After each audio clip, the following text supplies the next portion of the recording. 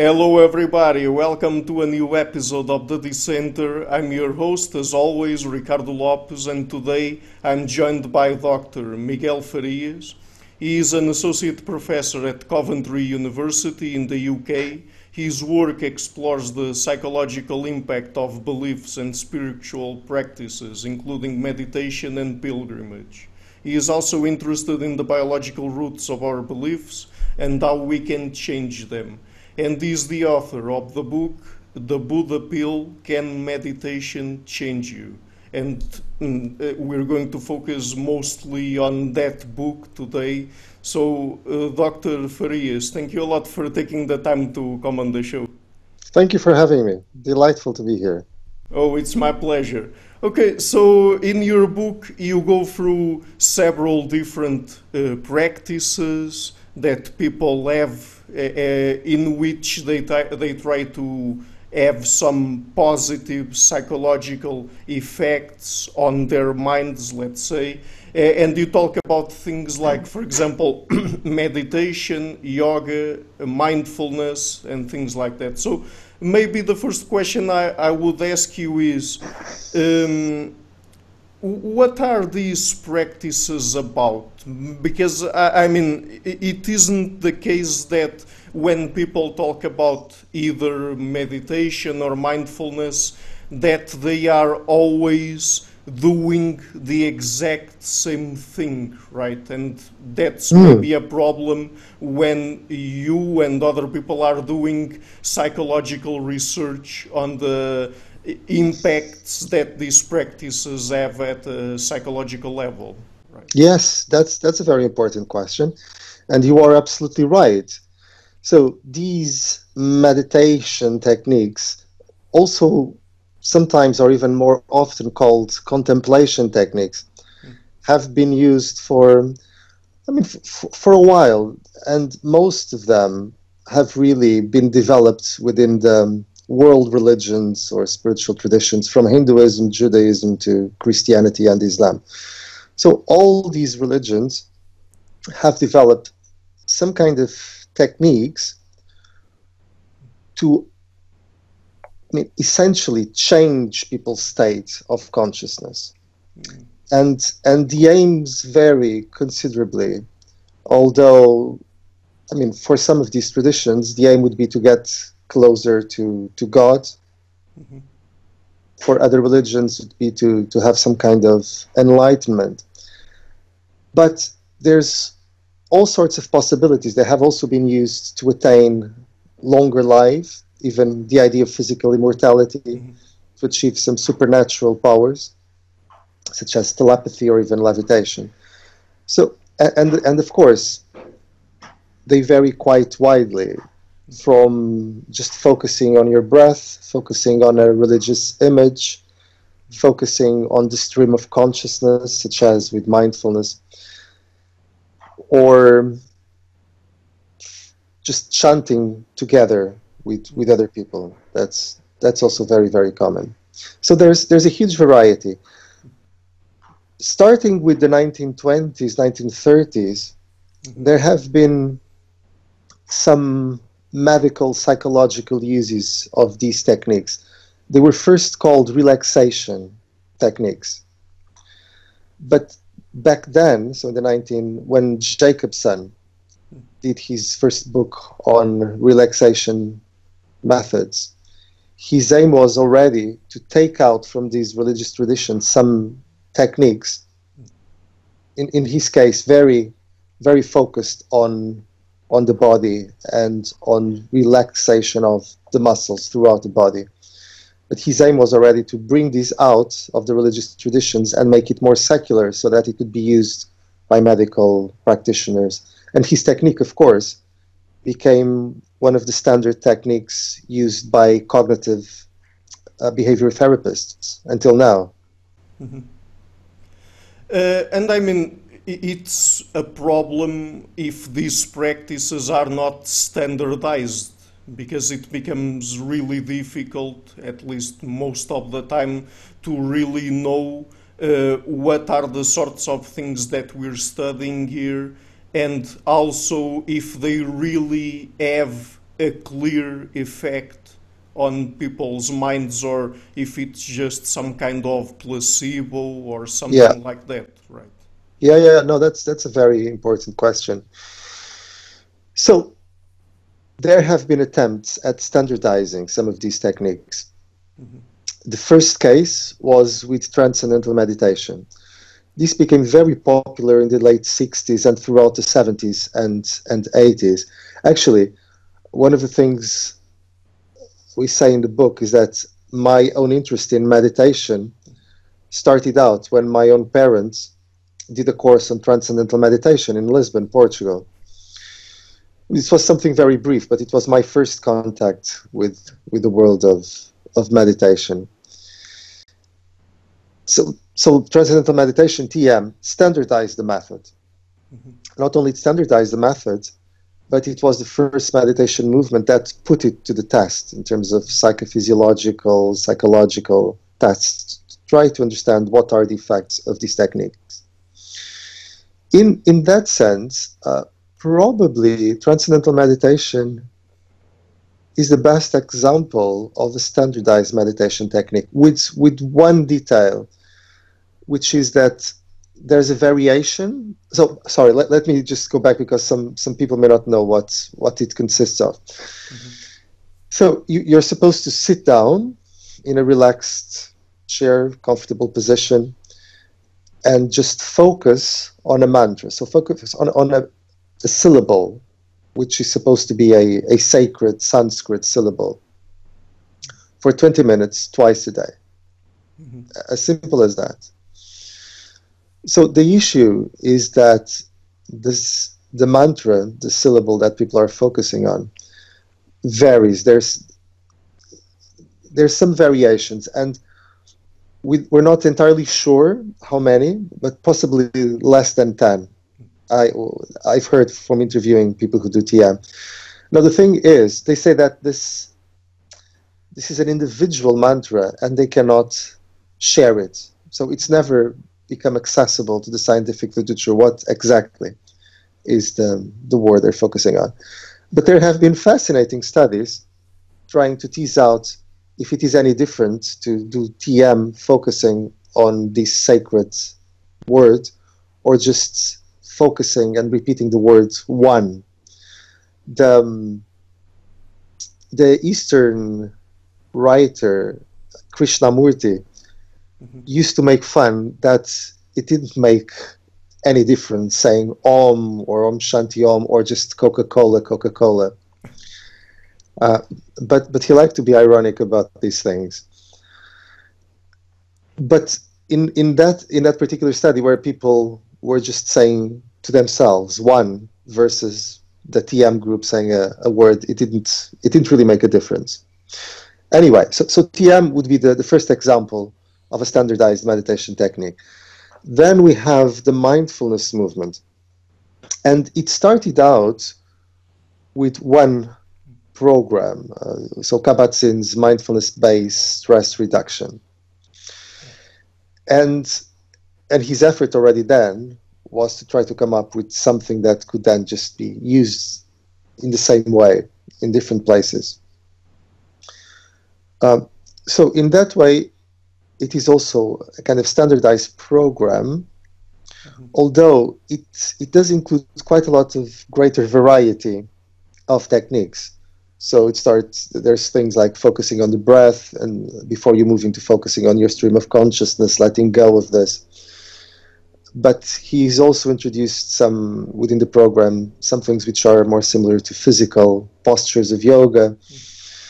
And from his model then, others popped up, others were developed, such as the mindfulness-based cognitive therapy. And so they have their own program, which was originally developed for people who have had at least 3 episodes of depression. Mm-hmm. Right. So there have been these attempts at standardizing. However, even with mindfulness, Kabat-Zinn has given different definitions of what mindfulness is. Mm-hmm. So there's an ongoing debate to what an extent people are doing the same thing or different things. And then there is another debate about to what an extent different people react differently to these techniques. Hmm. So there's a whole world that needs to be explored on what we call individual differences, how people react differently to this. So, Yeah, so there's also an element of individual variation and probably variation at the level of personality that also plays a role in the effects that those kinds of practices have on people. I could say with great certainty that yes, although there's very little literature, we're actually right now finishing a meta-analysis looking at precisely at individual differences in meditation. And we're looking at different things, not just personality, but basic things like age, gender, social economic status. Let me just give you two examples that we know from the literature.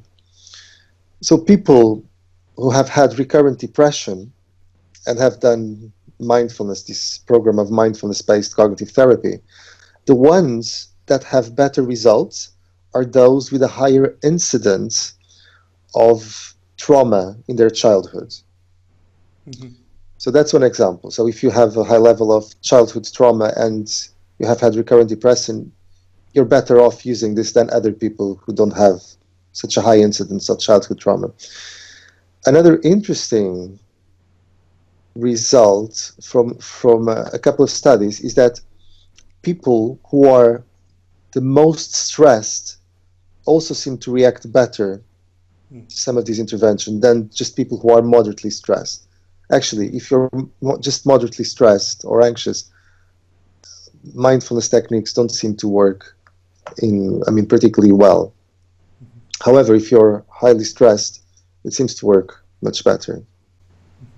And does it also have anything to do with people's expectations? That is, what people expect to obtain by practicing mindfulness, for example.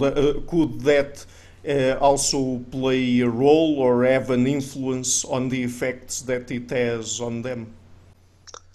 Oh, almost certainly. So and there's few studies looking at expectations of the results of doing meditation, and particularly mindfulness, because it has become, so widely spread in the media that people think that this is really going to work wonders. But just to give you an example of another meta-analysis that we did in our lab, in which we're looking at the effects of meditation techniques on pro-sociality, if people felt or acted in a more empathic, compassionate way, or if they had lower levels of aggression or prejudice after doing these meditation techniques. So what we found out was that there was a kind of weak to moderate effect. But then when we looked specifically at how meditation is affecting something like compassion, we realized that there were experimental effects, because the positive effects were biased by things like the teacher of the meditation intervention being a co-author in the published paper. So, which means that it's not just people's own expectations, but the expectations of the people conducting the experiments that also play a role in changing how people react to these interventions. But there was, just to give you another example, there was an earlier study conducted in the 1970s by, back then Jonathan Smith was a PhD student. And so he devised a whole manual for a placebo meditation, right? So he just basically gave a lecture convincing people that there was this new wonderful meditation technique, that it was better than all the others. But as a matter of fact, the only thing that he told people to do was to sit down in a quiet, dark room and just not do anything, but they could think about whatever they wanted. And so he first looked at this for 3 months compared to a meditation technique, and there were no differences. They were both doing better than people who were doing just in the control group. So he thought this, perhaps he needed to do 3 more months. So he did another 3 months, and again he got the same effects, which again suggests that just by telling people that this is a great meditation technique and this is going to make you feel much better, it might have an effect. Mm-hmm.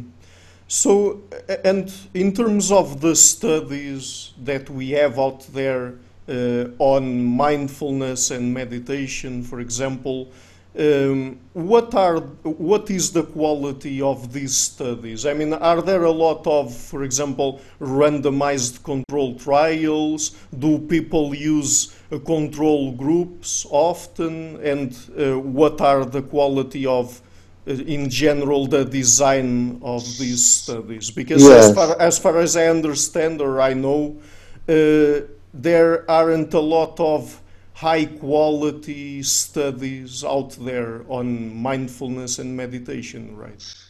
So you're absolutely right. And whenever we do meta-analysis, I mean, it's only a tiny percentage of the Hmm. studies that are used. So someone Right. who did a major meta-analysis of the uses of meditation for medical and psychological purposes, there was just a tiny percentage of studies that he could use. So the vast majority of studies are not randomized controlled trials and are, well, and its quality, I mean, varies considerably. But I have to say that in in this respect, studies on mindfulness are not an exception in the sense that most psychological studies are not randomized controlled trials. Hmm. It's and so their quality is dubious, and yeah. But so you are right that there's more and more. I mean, there's more and more people doing randomized controlled trials, um, but the vast proportion of the literature is of dubious quality. Hmm. So, what are the effects, and in what types of situations do you get them? In regards to mindfulness, for example, that we could say are really solid effects, solid psychological effects. I wouldn't like to use the word proven or say that they are proven effects because that's very controversial to say in science, but are there any solid psychological effects that we get through mindfulness? So far, there are some areas in which mindfulness in particular seems to work particularly well, such as for recurrent depression. So for people who have had at least 3 episodes of depression.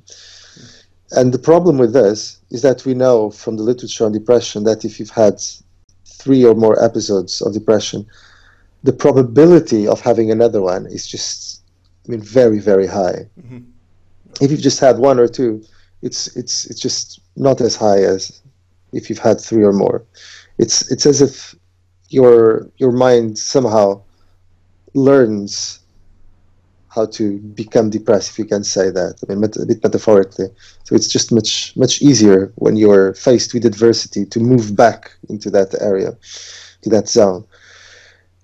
And and people like Mark Williams, who developed mindfulness for the treatment of recurrent depression. I mean, they were experts on the psychological, particularly cognitive behavior treatment of depression. And perhaps that's one of the reasons why this has become particularly effective for those individuals, because they already knew the field very well.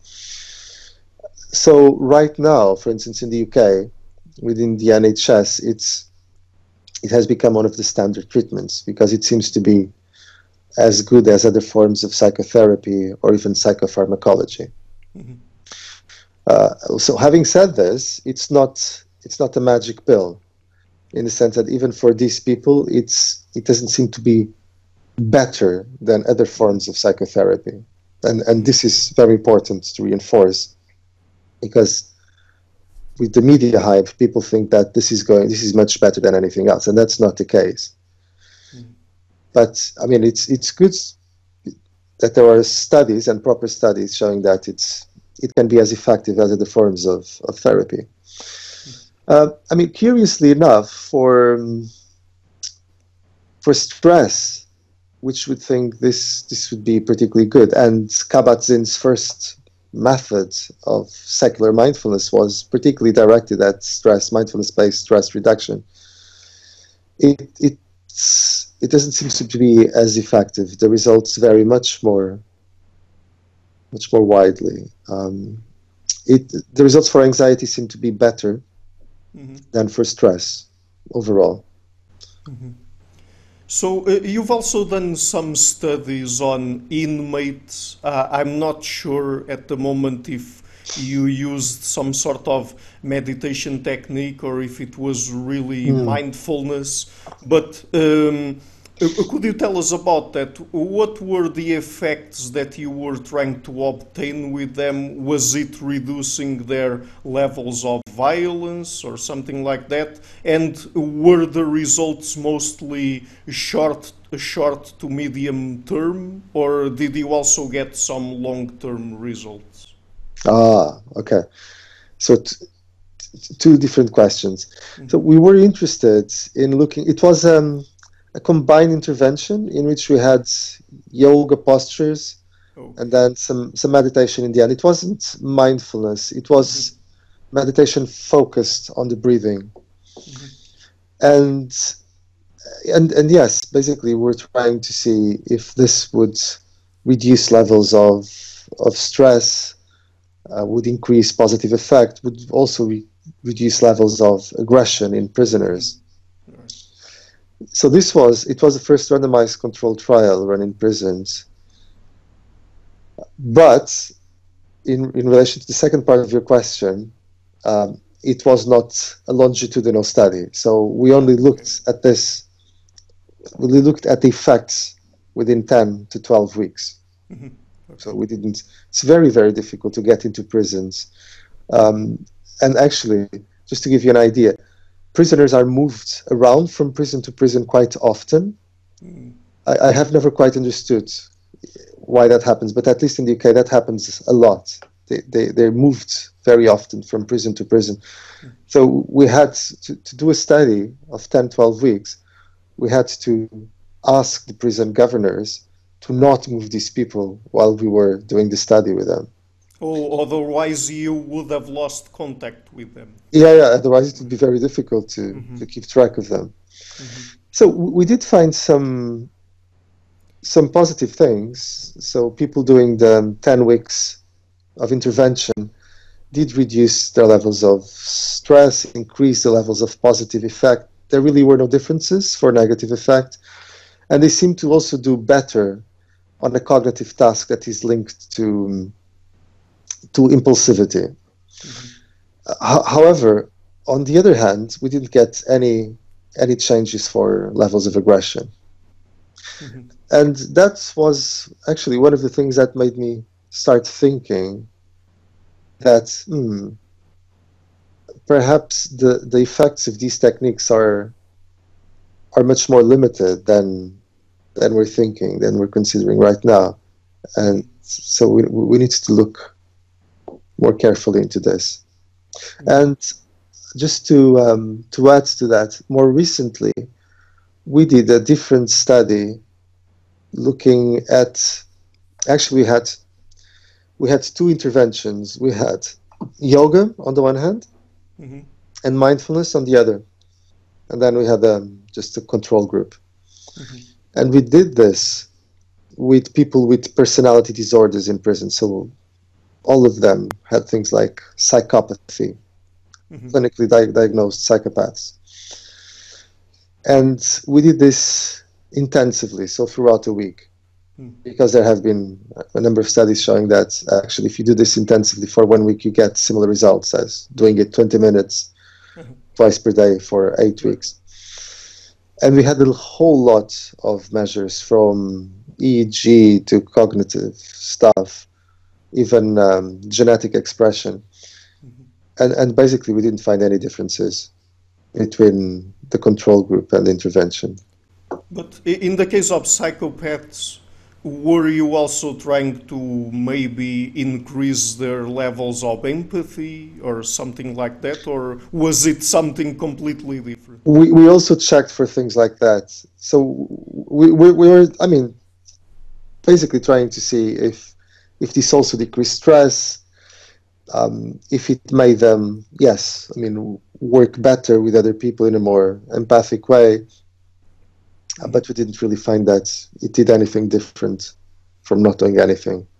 And it's interesting that we're talking about inmates because another very interesting thing that you refer in your book has to do with the connection between meditation and violence and intergroup conflict, or how some people used meditation to promote intergroup conflict. And you talk about some examples from Asia, I think it was Eastern Asia, and you refer, for example, to the fact that it seems that it helps people avoid self-responsibility, and since you get into a sort of selfless and detached state of mind, Mm-hmm. then it can more easily allow for you to do basically Yeah. anything. So.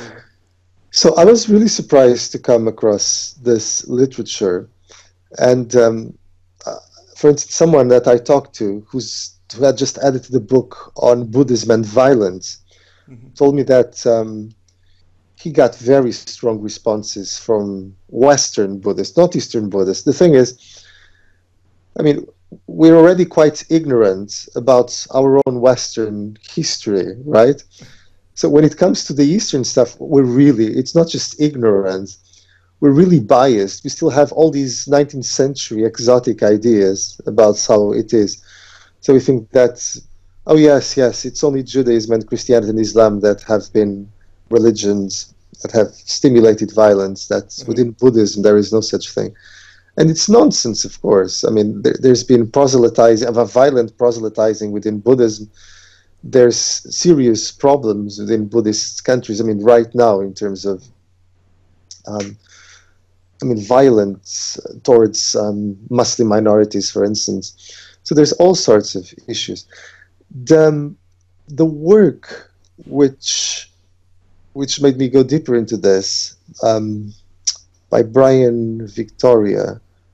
He's actually he's an American, but a Zen Buddhist priest Right. and a historian of religions, particularly in the Far East.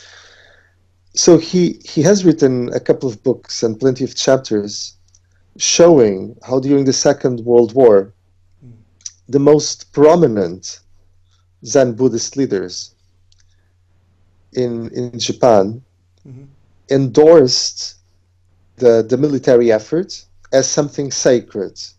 More than that, there were lots of monks teaching the military Zen Buddhist ideas and techniques to sort of depersonalize the soldiers so that they didn't think of themselves as individuals, but they thought of themselves only in terms of their mission, how they embodied this great spirit, sacred spirit of war.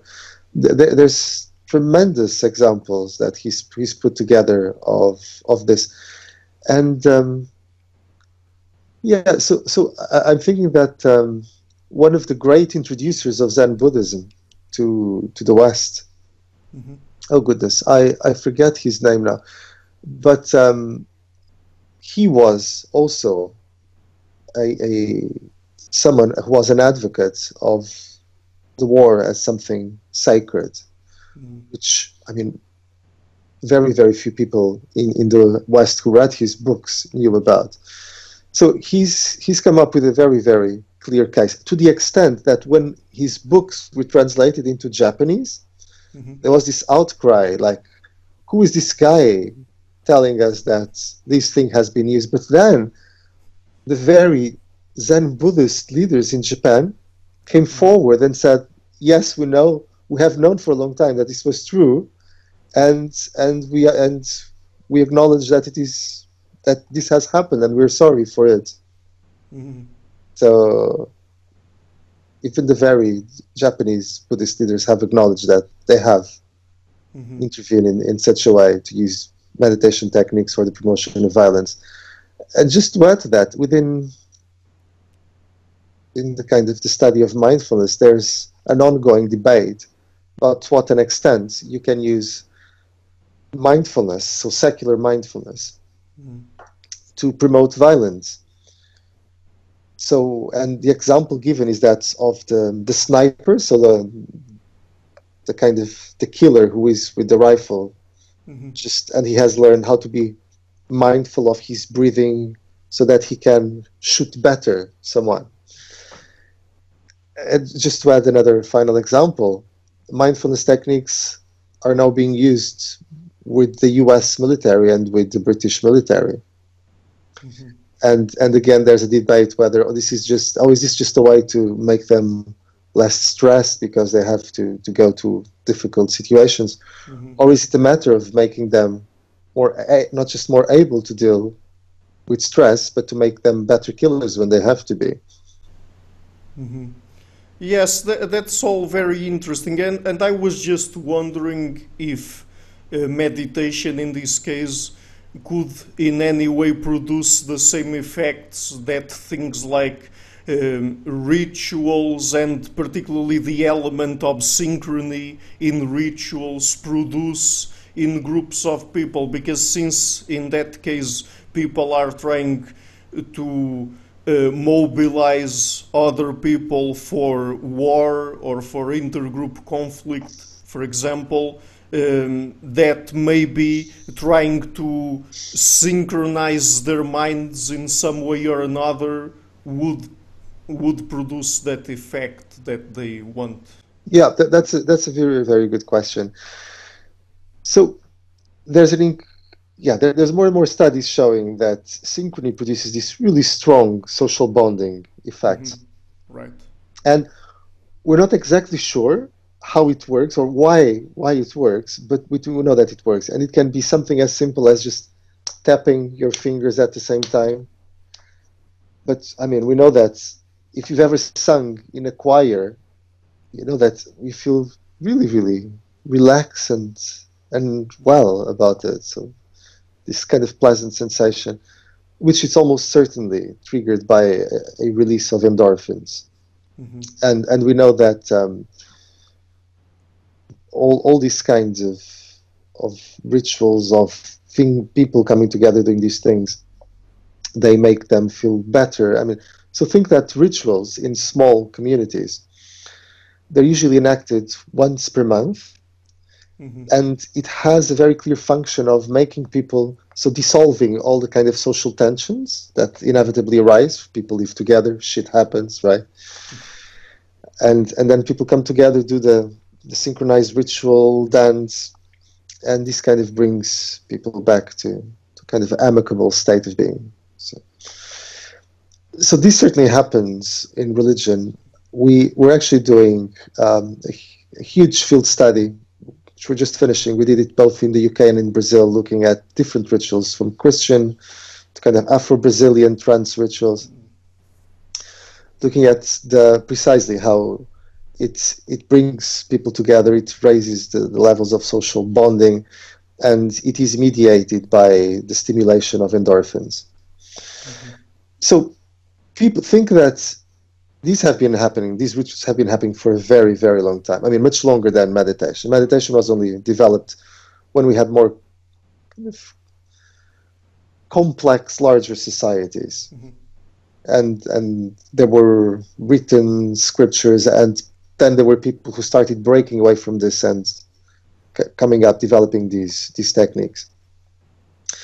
But traditionally, they have been practiced in groups, Hmm. right, within Right. monasteries, um, Hmm. essentially.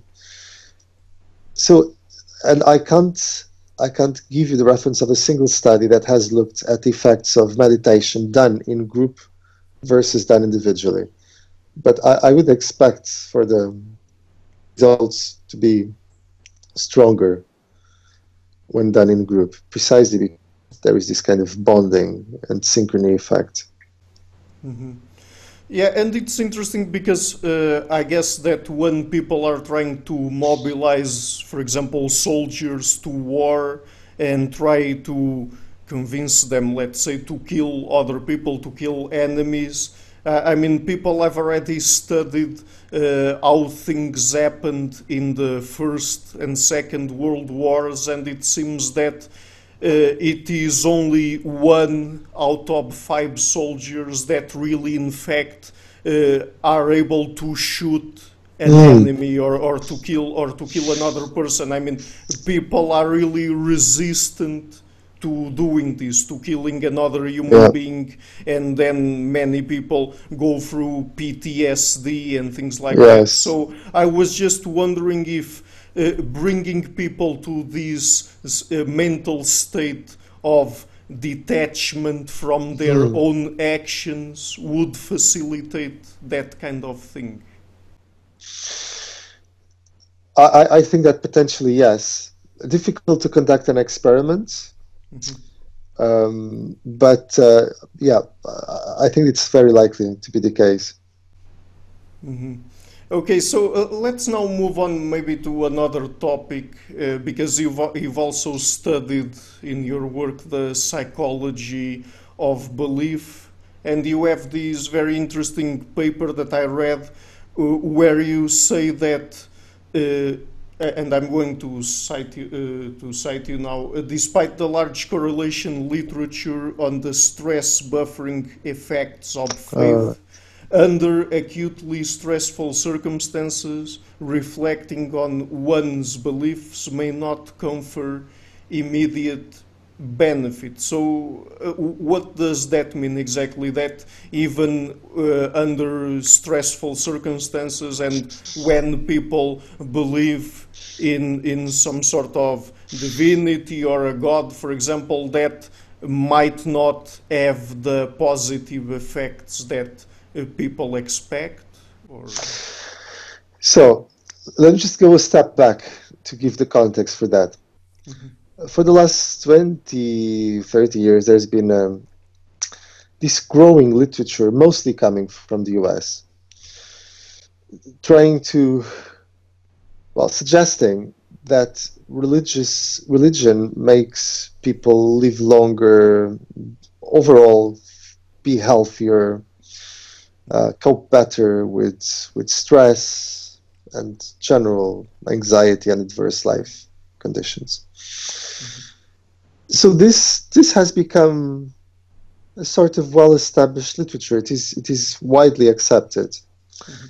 Now, some years ago, we were doing an experiment on the neural correlates of religious belief. Mhm. And we had a group of religious people and getting them into a kind of religious state of mind by looking at a religious image that they were familiar with.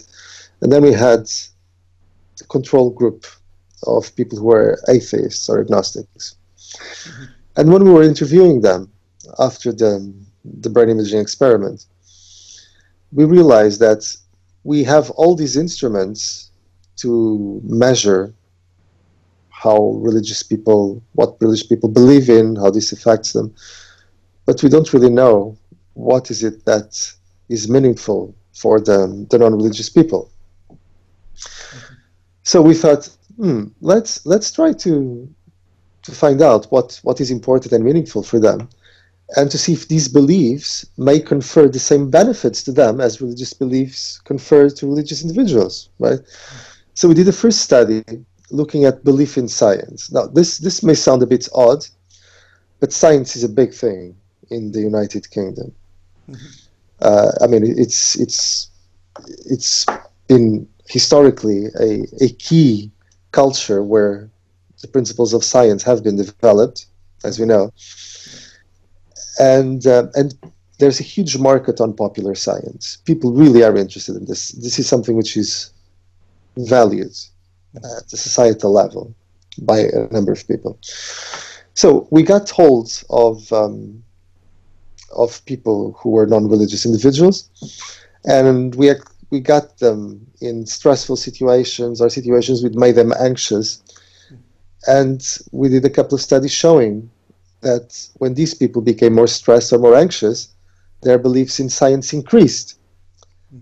And other studies show for religious beliefs. So people cling on to their beliefs. And we generally think that this helps them alleviate stress and anxiety. And that's why their beliefs are strengthened.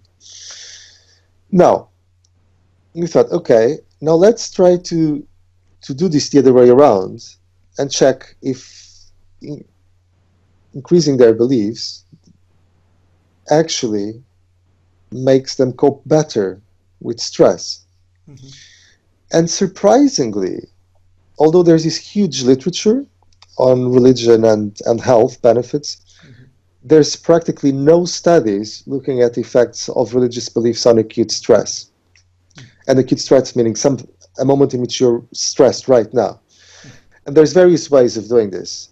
You can subject people to pain, that always increases levels of stress. Or something which is also often used is you make people give a public speech, right? So the exposure to other people and being evaluated, I mean, works wonderfully. There are things which work, I mean, generally well. I mean, if you deprive people, if you get people not to sleep for one night, I mean, this works also wonderfully. I mean, in the negative way. Right. So we got a bunch of religious people and a bunch of scientists who were not religious, and they were doing postgraduate degrees in science. And we asked them to think about how their beliefs had been important for them at a point in their lives. And you get the kind of usual narrative. The religious person talks about going to church and praying and to feeling kind of held by God and feeling safer.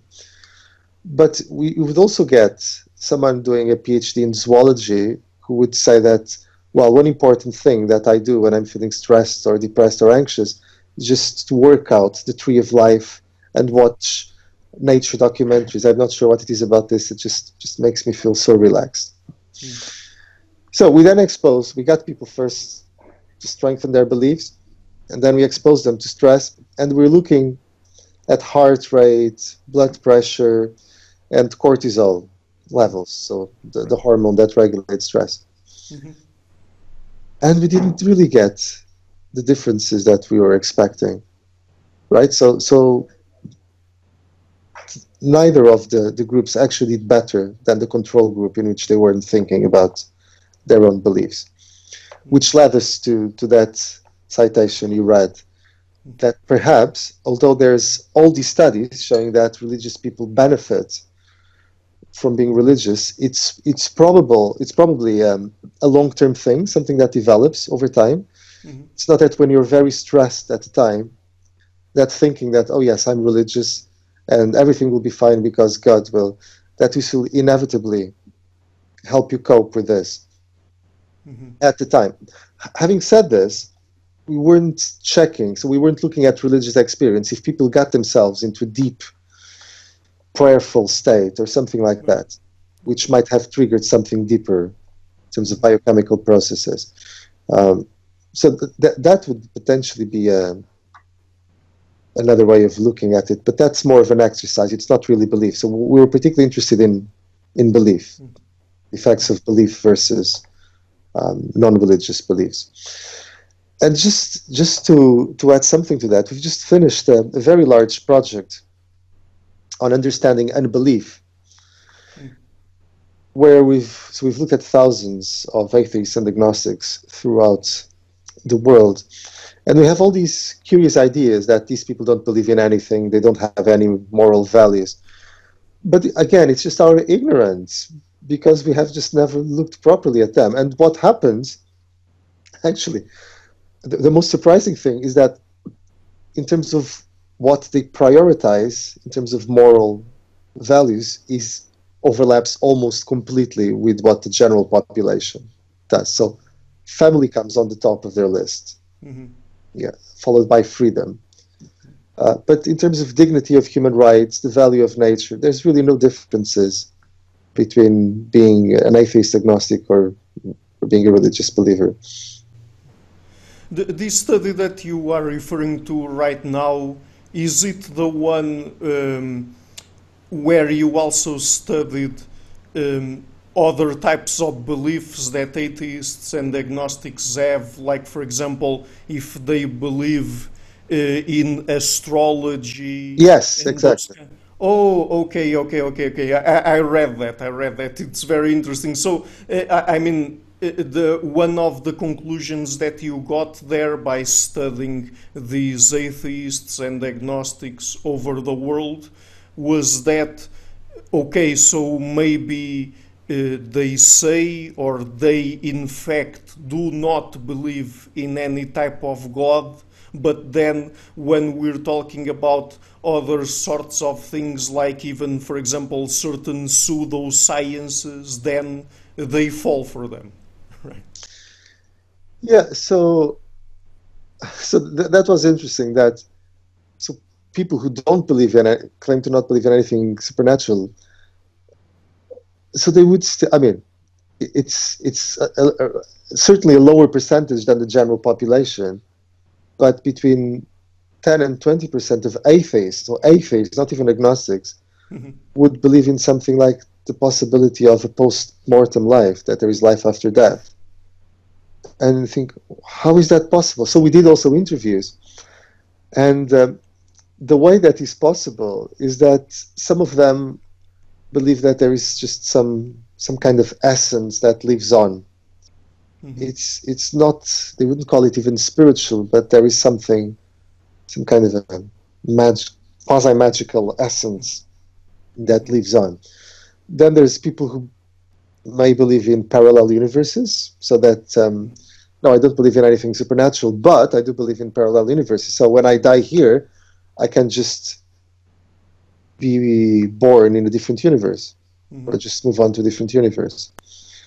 Again, it's very unclear how that happens, but yeah. And it's very interesting because those types of beliefs, we usually associate them with religiousness or religiosity, right? Yes. Yeah, yeah.